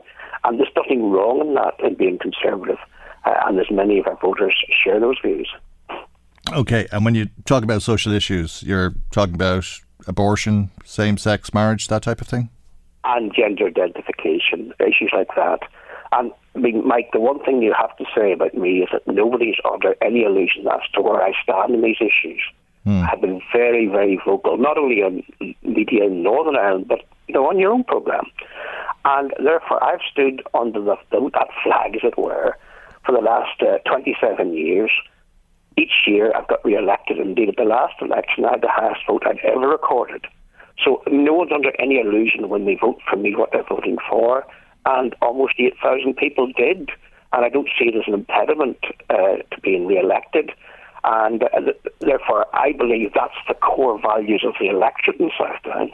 Okay, but and I believe that they'll be disappointed if there's not someone of my view standing. Okay, but regardless of Diane Forsyth's personal views, would she not have to vote in line with DUP party policy? Yes, but unfortunately, there are more and more people coming in at a senior level to the party who don't share my views. So why should we facilitate that change? But I think it's to the detriment of the party and to the detriment of Northern Ireland as a whole. I'm not there to facilitate a liberalisation of the party's views on absolutely fundamental issues to me and many others. Okay. As a traditional unionist, are you jumping ship, or are you leaving a sinking ship behind you? That's a very good illustration, Mike. I can see why you're one of the top paid local journalists in the Republic of Ireland. That's a very good point. The DUP has its difficulties, but had they selected a candidate that I was comfortable with, I would have backed them. And Edwin Poots was the perfect person. Edwin Poots and my views are absolutely identical. And we were very happy when he was selected as proposed as an alternative. But then we had a bit of a tragedy. One of our MLAs, Christopher Stufford, passed away, and the family approached Edwin and asked him to stand in that seat, and he agreed to do so, and I can understand that. So that left us in a very difficult position because we had a candidate that not one person in the association could support. And this is an extraordinary. They unanimously nominated myself. My name was put forward. I was rejected. I accept that. And then a person who was imposed upon us, but not one of the members were prepared to vote for her. And that's the difficulty we're in here. And I think on the basic principle of democracy, if the local associations expect to pay for the campaign, put up the posters, knock the doors, and take the abuse that necessarily happens in the campaign, at the very least they should have is a say in who's nominated. Now, I don't know what happens in the Republic of Ireland, but I'm certain if Fine Gael tried to impose somebody in Kerry, the locals would be up in arms about it. I'm not sure that they haven't.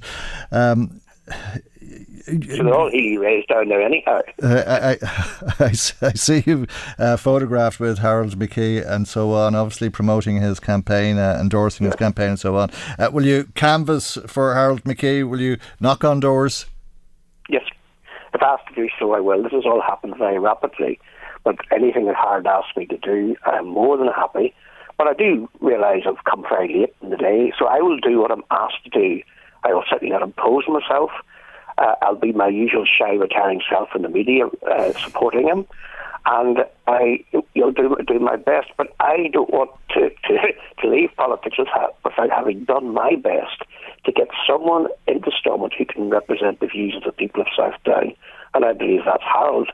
And the way the system works in Northern Ireland is that there will probably only be one unionist returned from Southdown to the Assembly. So I think it's important it's someone who can represent all the divergent views of unionism in Southdown, and that is conservative, that's church-going, and that is traditional social values. Harold, fortunately, encapsulates all of that. The other candidates don't. What will you say to DUP voters if you meet them at the doorsteps and ask them to give number one to the TUV? How will you explain that to them? Well, in the same way I've just explained it to yourself. They probably won't be as intense in their drilling, but they I'll explain. And actually, I've had a huge amount of feedback from constituents, and an awful lot of people who support what I'm doing or understand. The only people who have been critical of me have been those in the Denver South camp. I mean, obviously her family are not best pleased, but the reality is, I think people do understand where I'm coming from. And the one thing is that nobody in Southdown is under any illusion as to where I stand on these issues. I'm extremely vocal, and I've paid the price, I suspect, for being so vocal, and that's one of the reasons why I was deselected. If you're successful, if you're campaigning for Harold McKee for the TUV is successful and you secure a TUV seat in Southdown, that obviously impacts on the numbers overall and will result in one less DUP seat and could very well result in Sinn Féin being the biggest party after this election, which would mean you'd be part of what you would consider to be a problem for members of the Assembly in deciding whether to vote for a Sinn Féin First Minister or not. I think, Mike, looking at the opinion polls, I believe that's going to happen regardless of who wins the seat in Southdown. I think it's quite clear that the Sinn Féin vote is holding. And whilst I don't think the DUP will do as badly as people predict, it's highly likely that even if they win Southdown, they'll be behind Sinn Féin. There will only be a Sinn Féin First Minister, of course, if the DUP agreed to be the Deputy First Minister. So therefore we have it in our hands to control that situation. And I personally would say we will not be going into government as Deputy First Minister with Sinn Féin. I don't believe we should do that. Okay. I think we should take our option, our democratic option. You'll forgive me for wanting to clarify who you mean when you say we. I take it that's the unionist rank of politicians, but you don't believe that the DUP will vote in favour of a Sinn Féin First Minister? That is the big question. There's still a bit of ambiguity about that. I believe that the majority of the DUP membership will want us to take our democratic right and not accept that position. That is a big question, Mike, and there's a lot of debate about it. Do you believe that the DUP will take seats in the Assembly and the Executive if the Northern Ireland Protocol is in place? I believe we shouldn't. Do you believe that the DUP will, though, if it remains in place? Again, there's ambiguity, and that's part of my problem with the DUP at the moment is we're not being clear with the electorate. We need to tell them very clearly, will we go back into an executive if the protocol is still in place, and will we take Deputy First Minister Sinn Féin emerges as the biggest party? Regardless of where you stand in those issues, it's vital that people voting on May the 5th know what the DUP are going to do on both. And you don't? I don't think we should go back into executive with a protocol. No, but you don't know what the DUP will do. No, neither did the DUP. It's still being discussed. What I'm saying is, when they make their mind up, and they need to do it very quickly, the electorate of Northern Ireland must know exactly what they're voting for. Okay. We leave it there for the moment. I'm sure we'll talk again very soon, Jim Wells. It looks like that way, Mike. You've obviously committed a terrible sin in the previous life to be stuck interviewing me for years and years and years. That's the karma. That's the karma of it all right. You can't keep a good thing down. Jim Wells, thank you very much indeed for joining us on the programme. As always, Jim Wells, outgoing MLA for the DUP in Southdown. Michael at lmfm.ie. The Michael Reid Show with EirGrid, managing and developing the national electricity grid so that it's fit for our current needs and ready for our future ones. Whatever look you can dream up for your dream home, the spring sale at Easy Living Interiors is here to make it happen. With hundreds of savings on ranges, styles and colours. From soft leather sofas to plush velvet armchairs. Stylish dining sets to super luxury beds and mattresses. And for those finishing touches, we've big savings on accessories too. For fresh style and expert advice, check out the spring sale at Easy Living Interiors. Navan Retail Park and M1 Retail Park Drogheda. Sale now on. Ireland's best-selling car in 2022 is the Hyundai Tucson. And Ireland's best-selling electric car in 2022 is the Hyundai Ioniq 5. Ioniq 5 was named the Irish Times Car of the Year, German Car of the Year, and Auto Express Car of the Year. We have cars in stock, so visit us today. Call to Navan Hyundai and test drive the award-winning Tucson and Ioniq 5. Stock available now. Call Navan Hyundai 046 90 70 675. Top Oil Bective, Trim Road, Navan. Your local daybreak store with Bite, Munch and Go hot and cold deli, 9 grams coffee and lickety split ice cream. Our new Pure Car Wash is now open 7 days per week, offering automatic and self-service to all car lovers. Pure Madness deals available all week. Call to store for details. Dairy farmers, getting ready for the breeding season is very important. One missed heat can cost €250 per cow. Gain Spring Breeder Nut will improve efficiency and performance. Gain Spring Breeder contains Novotan to help improve conception rate and Bioplex protected organic minerals from Alltech to boost heart health. For more information, contact your local Gain business manager, Glanbia branch, or visit glanbiaconnect.com.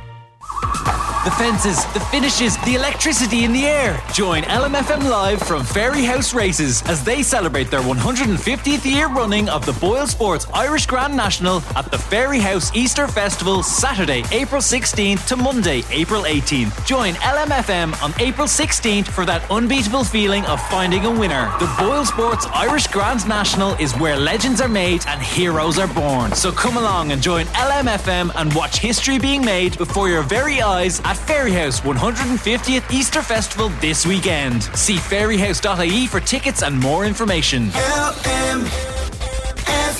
Do you love country music?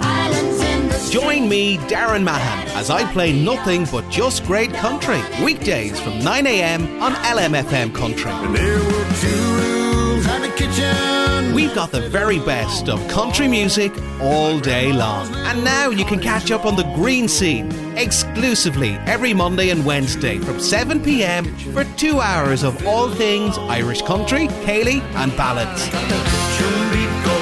So what are you waiting for? Join us now, online and on your smart speaker. LMFM Country, just great country. How's your mammy? 086 1800 658.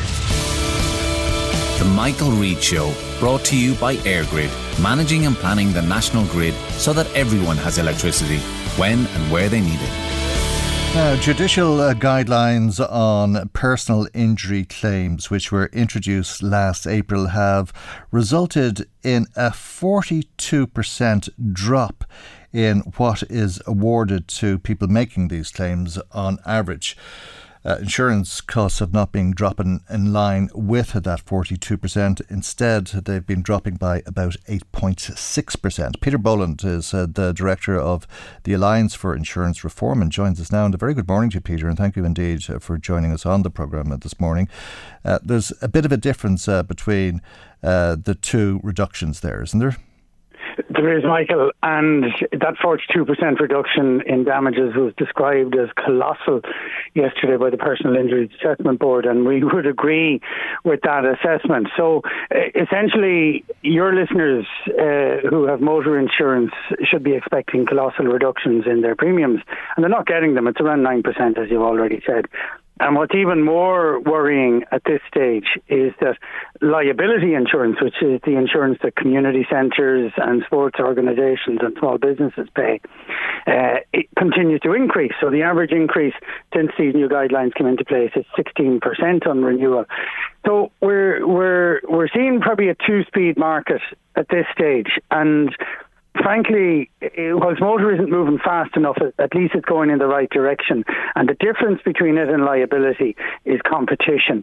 There's plenty of competition out there from motor insurers looking for your business right now, and the same would apply to home insurance.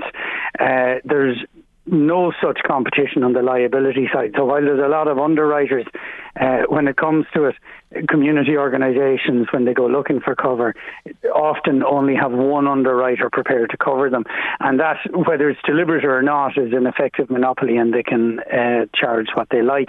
And we're seeing evidence of that day in, day out. We've identified 42 different sectors that either can't get cover at all, or are down to their last underwriter, which is a very vulnerable place to be. Okay, but when we talk about these decreases in what's been awarded, are they awards or are they offers, and offers that are being rejected? Right, so you've asked a very good question there. There are the awards, they're the settlements essentially that are being made, but the same reductions would apply to the assessments, and there are a couple of concerns about this. This is PIAB's figures, the Personal Injury Assessment Board. They're the first step on the route to getting compensation. They're by far the quickest, and as data over the last 2 years has shown, they're as effective as any other route. So, for example, if you reject that PIAB offer and you go to litigation, it takes you over 2 years to get a result out of litigation, and you don't get any extra money. And in fact, on personal injury claims in the public liability sphere, you actually get substantially less money. So it is only part of the overall picture, and what we're waiting to see now is the vast majority of claims are, if they're rejected at PIAB stage, go on to litigation, but before they get to court, they're settled privately between insurers and plaintiff solicitors. Now, there's no net gain typically for the plaintiff in a situation like that, but then there's a massive increase in the legal fees associated with that sort of that's what you result. say, Peter, of course, but obviously people don't believe that, or they're taking their chances anyway, because just 40% of the offers are being accepted apparently. Yeah, and look, that's the habit of several decades at this stage, Michael.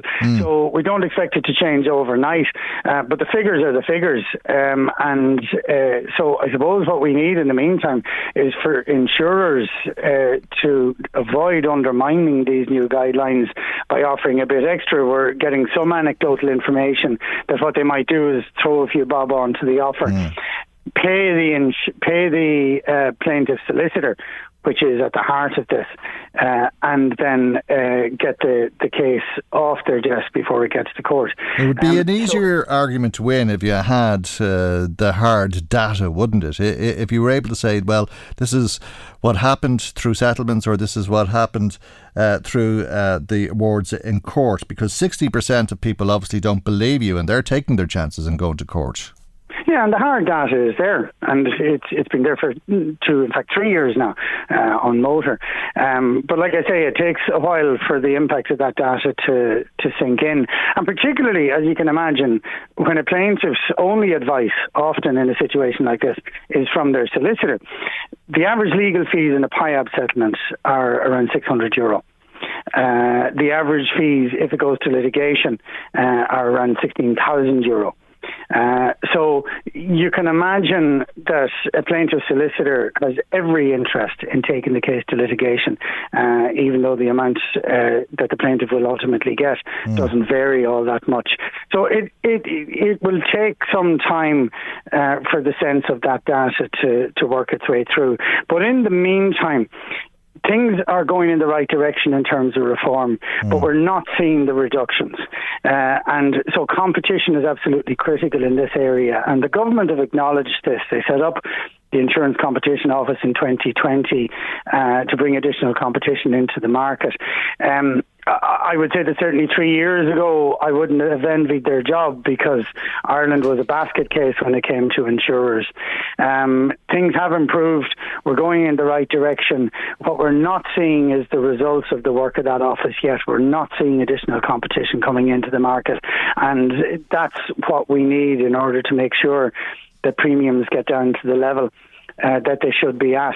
And the other critical item that we're still waiting for progress on, and this applies particularly to small businesses and voluntary organisations, is the whole issue of duty of care. We've been promised reform on this by government. We were expecting to see legislation last year, and we still haven't seen the draft legislation. But so essentially, what is happening is that if an organisation is operating and somebody gets hurt on their premises, too often the courts will impose an absolute duty of care. So it doesn't matter what the circumstances of the injury are. The occupier of the premises will be held to be absolutely liable. And that has to change. It's not fair. It's not just, and it's skewing our whole insurance market. So we're waiting for draft legislation from the Minister for Justice. We haven't seen it yet. Like I say, it's been delayed for quite some time at this stage. So we're urging Minister McEntee to put serious pressure on to get this legislation published and commenced. Okay, just back up a bit though to the advice that people are getting from their lawyers and their solicitors. And forgive my innocence, if you will, please, Peter, because I kind of think it's shocking to believe what you've said, that solicitors are giving misleading advice to clients in order to line their own pockets.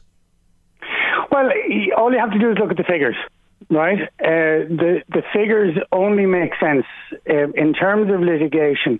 The figures only make sense from a solicitor's point of view. It does not make sense for a plaintiff in a minor injury case to take that case beyond PIAB and into litigation. It is simple. It is simple as that. You can draw your own inferences from that data, because unfortunately the overwhelming number of figures of claims still go into litigation, and that makes absolutely no sense from the perspective of plaintiffs. Okay, we'll leave it there. Thank you indeed for joining us as always. Peter Boland, the Director of the Alliance for Insurance Reform. Call Michael now. 041 983 2000. The Michael Reid Show, brought to you by EirGrid, managing and planning the national grid so that everyone has electricity when and where they need it. Eddie Caffrey here, reminding you to join me every Saturday morning for the best in Irish country, Céilí and ballads on the Green Scene from 10 a.m. till 1 p.m. If you have a special request, email it to me now, ecaffrey@lmfm.ie. You can send it in by post or to our Facebook page. In association with John Lynch Carpets and Floorings, Effective Square Kells and Mullaboy Industrial Estate Navan for carpets, wooden floors, vinyl rugs and remnants. Expert fitting and complimentary measuring service. See johnlynchcarpets.ie or follow us on Facebook.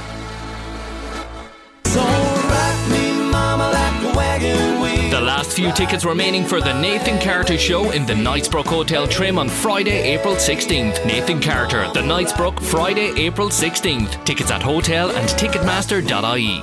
Haggardstown Garden Centre, the Northeast's #1 garden centre. #1 for plants. Everything you need for your garden. See for yourself at Haggardstown Garden Centre, Dundalk, or find us at haggardstowngc.ie. Children's Health Ireland Urgent Care Centre at Connolly Hospital, Blanchardstown is now open 7 days a week. We treat children with minor injuries such as fractures, sprains, minor burns, small cuts, and illnesses such as vomiting, diarrhoea and mild asthma.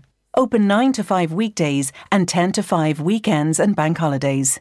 For more information, visit children'shealthireland.ie/Connolly. From Children's Health Ireland and the HSE. Whatever look you can dream up for your dream home, the spring sale at Easy Living Interiors is here to make it happen. With hundreds of savings on ranges, styles and colours. From soft leather sofas to plush velvet armchairs. Stylish dining sets to super luxury beds and mattresses. And for those finishing touches, we've big savings on accessories too. For fresh style and expert advice, check out the spring sale at Easy Living Interiors. Navan Retail Park and M1 Retail Park, Drogheda. Sale now on. Jack Doran Motors are delighted to announce the arrival of the all-new Kia Sportage. We currently have stock of petrol and diesel models for immediate delivery, and as always covered by Kia's famous Peace of Mind 7-year warranty. That's the all-new Kia Sportage at Jack Doran Motors. For more details, call in or see jackdoranmotors.ie. Michael at lmfm.ie. The Michael Reid Show with EirGrid, managing and developing the national electricity grid so that it's fit for our current needs and ready for our future ones.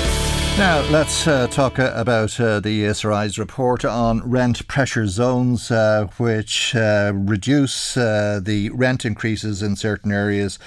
It was 4%, it's now 2%, but they looked at what happened in 2016 and say that since then it's limited to the scale of rental inflation. Indeed, without RPZs, rent would be 2% higher in a lot of places, and it could inflate even further than that without these measures, which they're saying are an important part of the property market. Let's speak to Margaret McCormick, who's an information officer with the Irish Property Owners Association. A very good morning to you, Margaret, and thank you indeed for joining us on the programme as always. They're also saying that it's impacting on the supply, which I'm sure is part of the report that you'd agree with. Oh, absolutely. It's fairly horrendous when you look at the amount of accommodation that's actually gone from the sector. So when I was looking at it there this morning, very, very briefly, we have 23,000 less private rental tenancies now than we had in 2016. Now, that's a lot of properties gone out of the sector, and it's much worse than that, because we had a lot of build to rent that came on stream. So they're masking the absolute amount of people that are leaving and the amount of properties that are going out. So they've increased, obviously, because, they're new to the system, but it just shows how many we've lost out of the system. Yeah, and every year we actually need more. So the biggest problem now is actually the supply, and the supply is getting tighter and tighter, and the rules and the regulations are increasing all the time, and there's no it's become unsustainable. So for 50% of landlords, according to the CSO figures in the last summer, 50% of landlords have an income of 10,000 or less.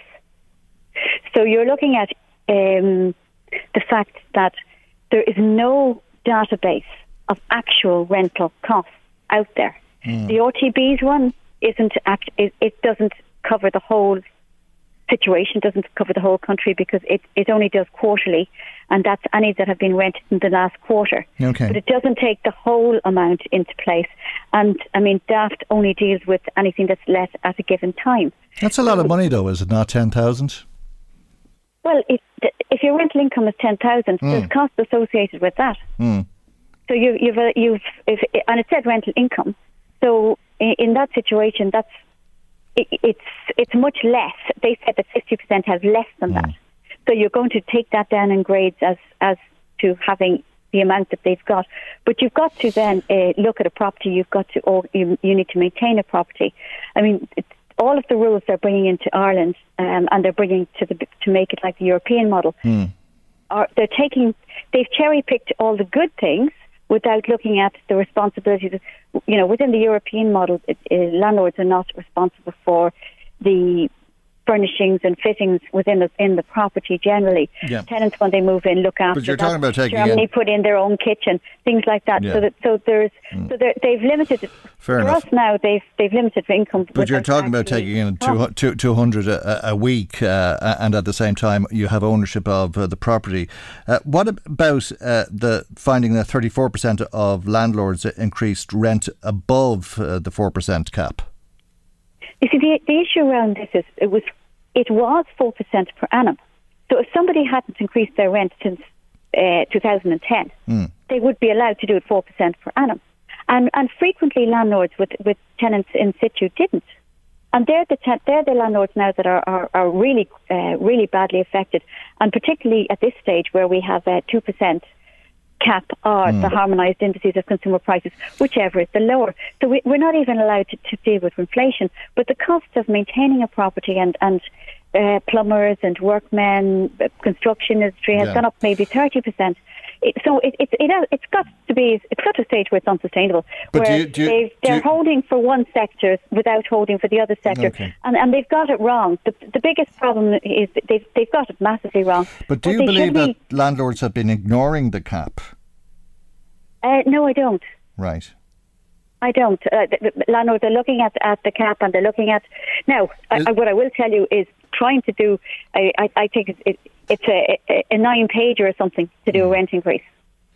It's a bureaucratic nightmare. It's difficult as anything, and you have to find 3 comparable properties advertised in the previous 4 weeks, which is it policed? Impossible. Is it policed? The ESRI said there were data gaps in the figures from the RTB.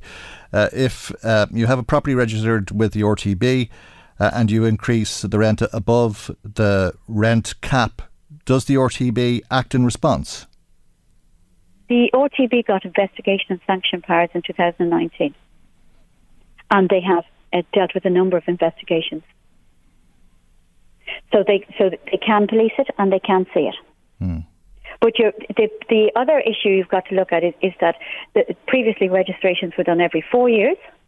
The last lot, there's been no existing registrations in the last year because it moved to 6 years. So even when you're looking at the rental-based rental index for the last quarter for the RTB, it won't actually include existing tenancies because the existing tenancies won't be due for rent. They've moved on to annual registration this month, but they haven't got the details before. So if they were looking at a rental property, it could have been rented 4 years ago. So there could have been a rent increase the following year. There could have been different times and different things. So they can't see. It's very difficult to work out. And I mean, at this stage, from a landlord's perspective, I mean, it's worked very well for tenants, and the problem is that landlords who had held their rents low can't bring them up. They just can't. So that means that they can't do the upgrades that are needed. They've insufficient income for them to be able to refurbish or even and they have to do upgrades. And they have to do those upgrades. Yes, they have to do. So that's a huge one that you're seeing moving out. And if they can't afford to do them, what's the option other than to sell up? Well, that's it. Yeah, that's the only option. Get out of the market if you can't do it. And I mean, it's not looking any better. I mean, the amount of legislation that's been thrown all the time and changing, it's difficult to get it right. It's almost impossible. I mean, I think even barristers would find some of it challenging, trying to establish what's the right way or the wrong way. What they really should be looking at is doing a rent credit for tenants. It would be fairer. It targets people that need it, depending on their income and their rental cost. Well, everybody will agree that the cost of renting is very expensive. Margaret, I'm out of time. In some places. Yeah, absolutely. I have to leave it there. But look, thank you indeed, as always, for joining us on the programme. Margaret McCormick is the Information Officer with the Irish Property Owners Association. That's our programme for today. God willing, we'll see you for our next programme tomorrow morning at 9 a.m. on LMFM. Good morning. Bye-bye. 086 1800 658. The Michael Reid Show, brought to you by EirGrid, managing and planning the national grid so that everyone has electricity when and where they need it. At Drogheda Car Sales, we're celebrating 10 years in business with a gift for you. Buy any used car between now and April 25th and choose between a year's free road tax or a €200 all-go voucher. For peace of mind, all our cars come fully serviced, valeted and with a warranty. We have some unbeatable finance rates and accept all trade-ins and can now offer you more than ever for your current car. So don't miss out on our big 10-year birthday offer and drop into us today on the North Road Drogheda or visit our website droghedacarsales.ie. Planning for your next trip? Elevate your travel style with Quince. Quince has all the jet-setting essentials you'll want for your next getaway, like European linen, premium luggage options, buttery soft Italian leather bags, and so much more. And is all priced at 50 to 80% less than similar brands. Plus, Quince only works with factories that use safe and ethical manufacturing practices. Pack your bags with high-quality essentials you'll be wearing for vacations to come with Quince. Go to quince.com/pack for free shipping and 365-day returns.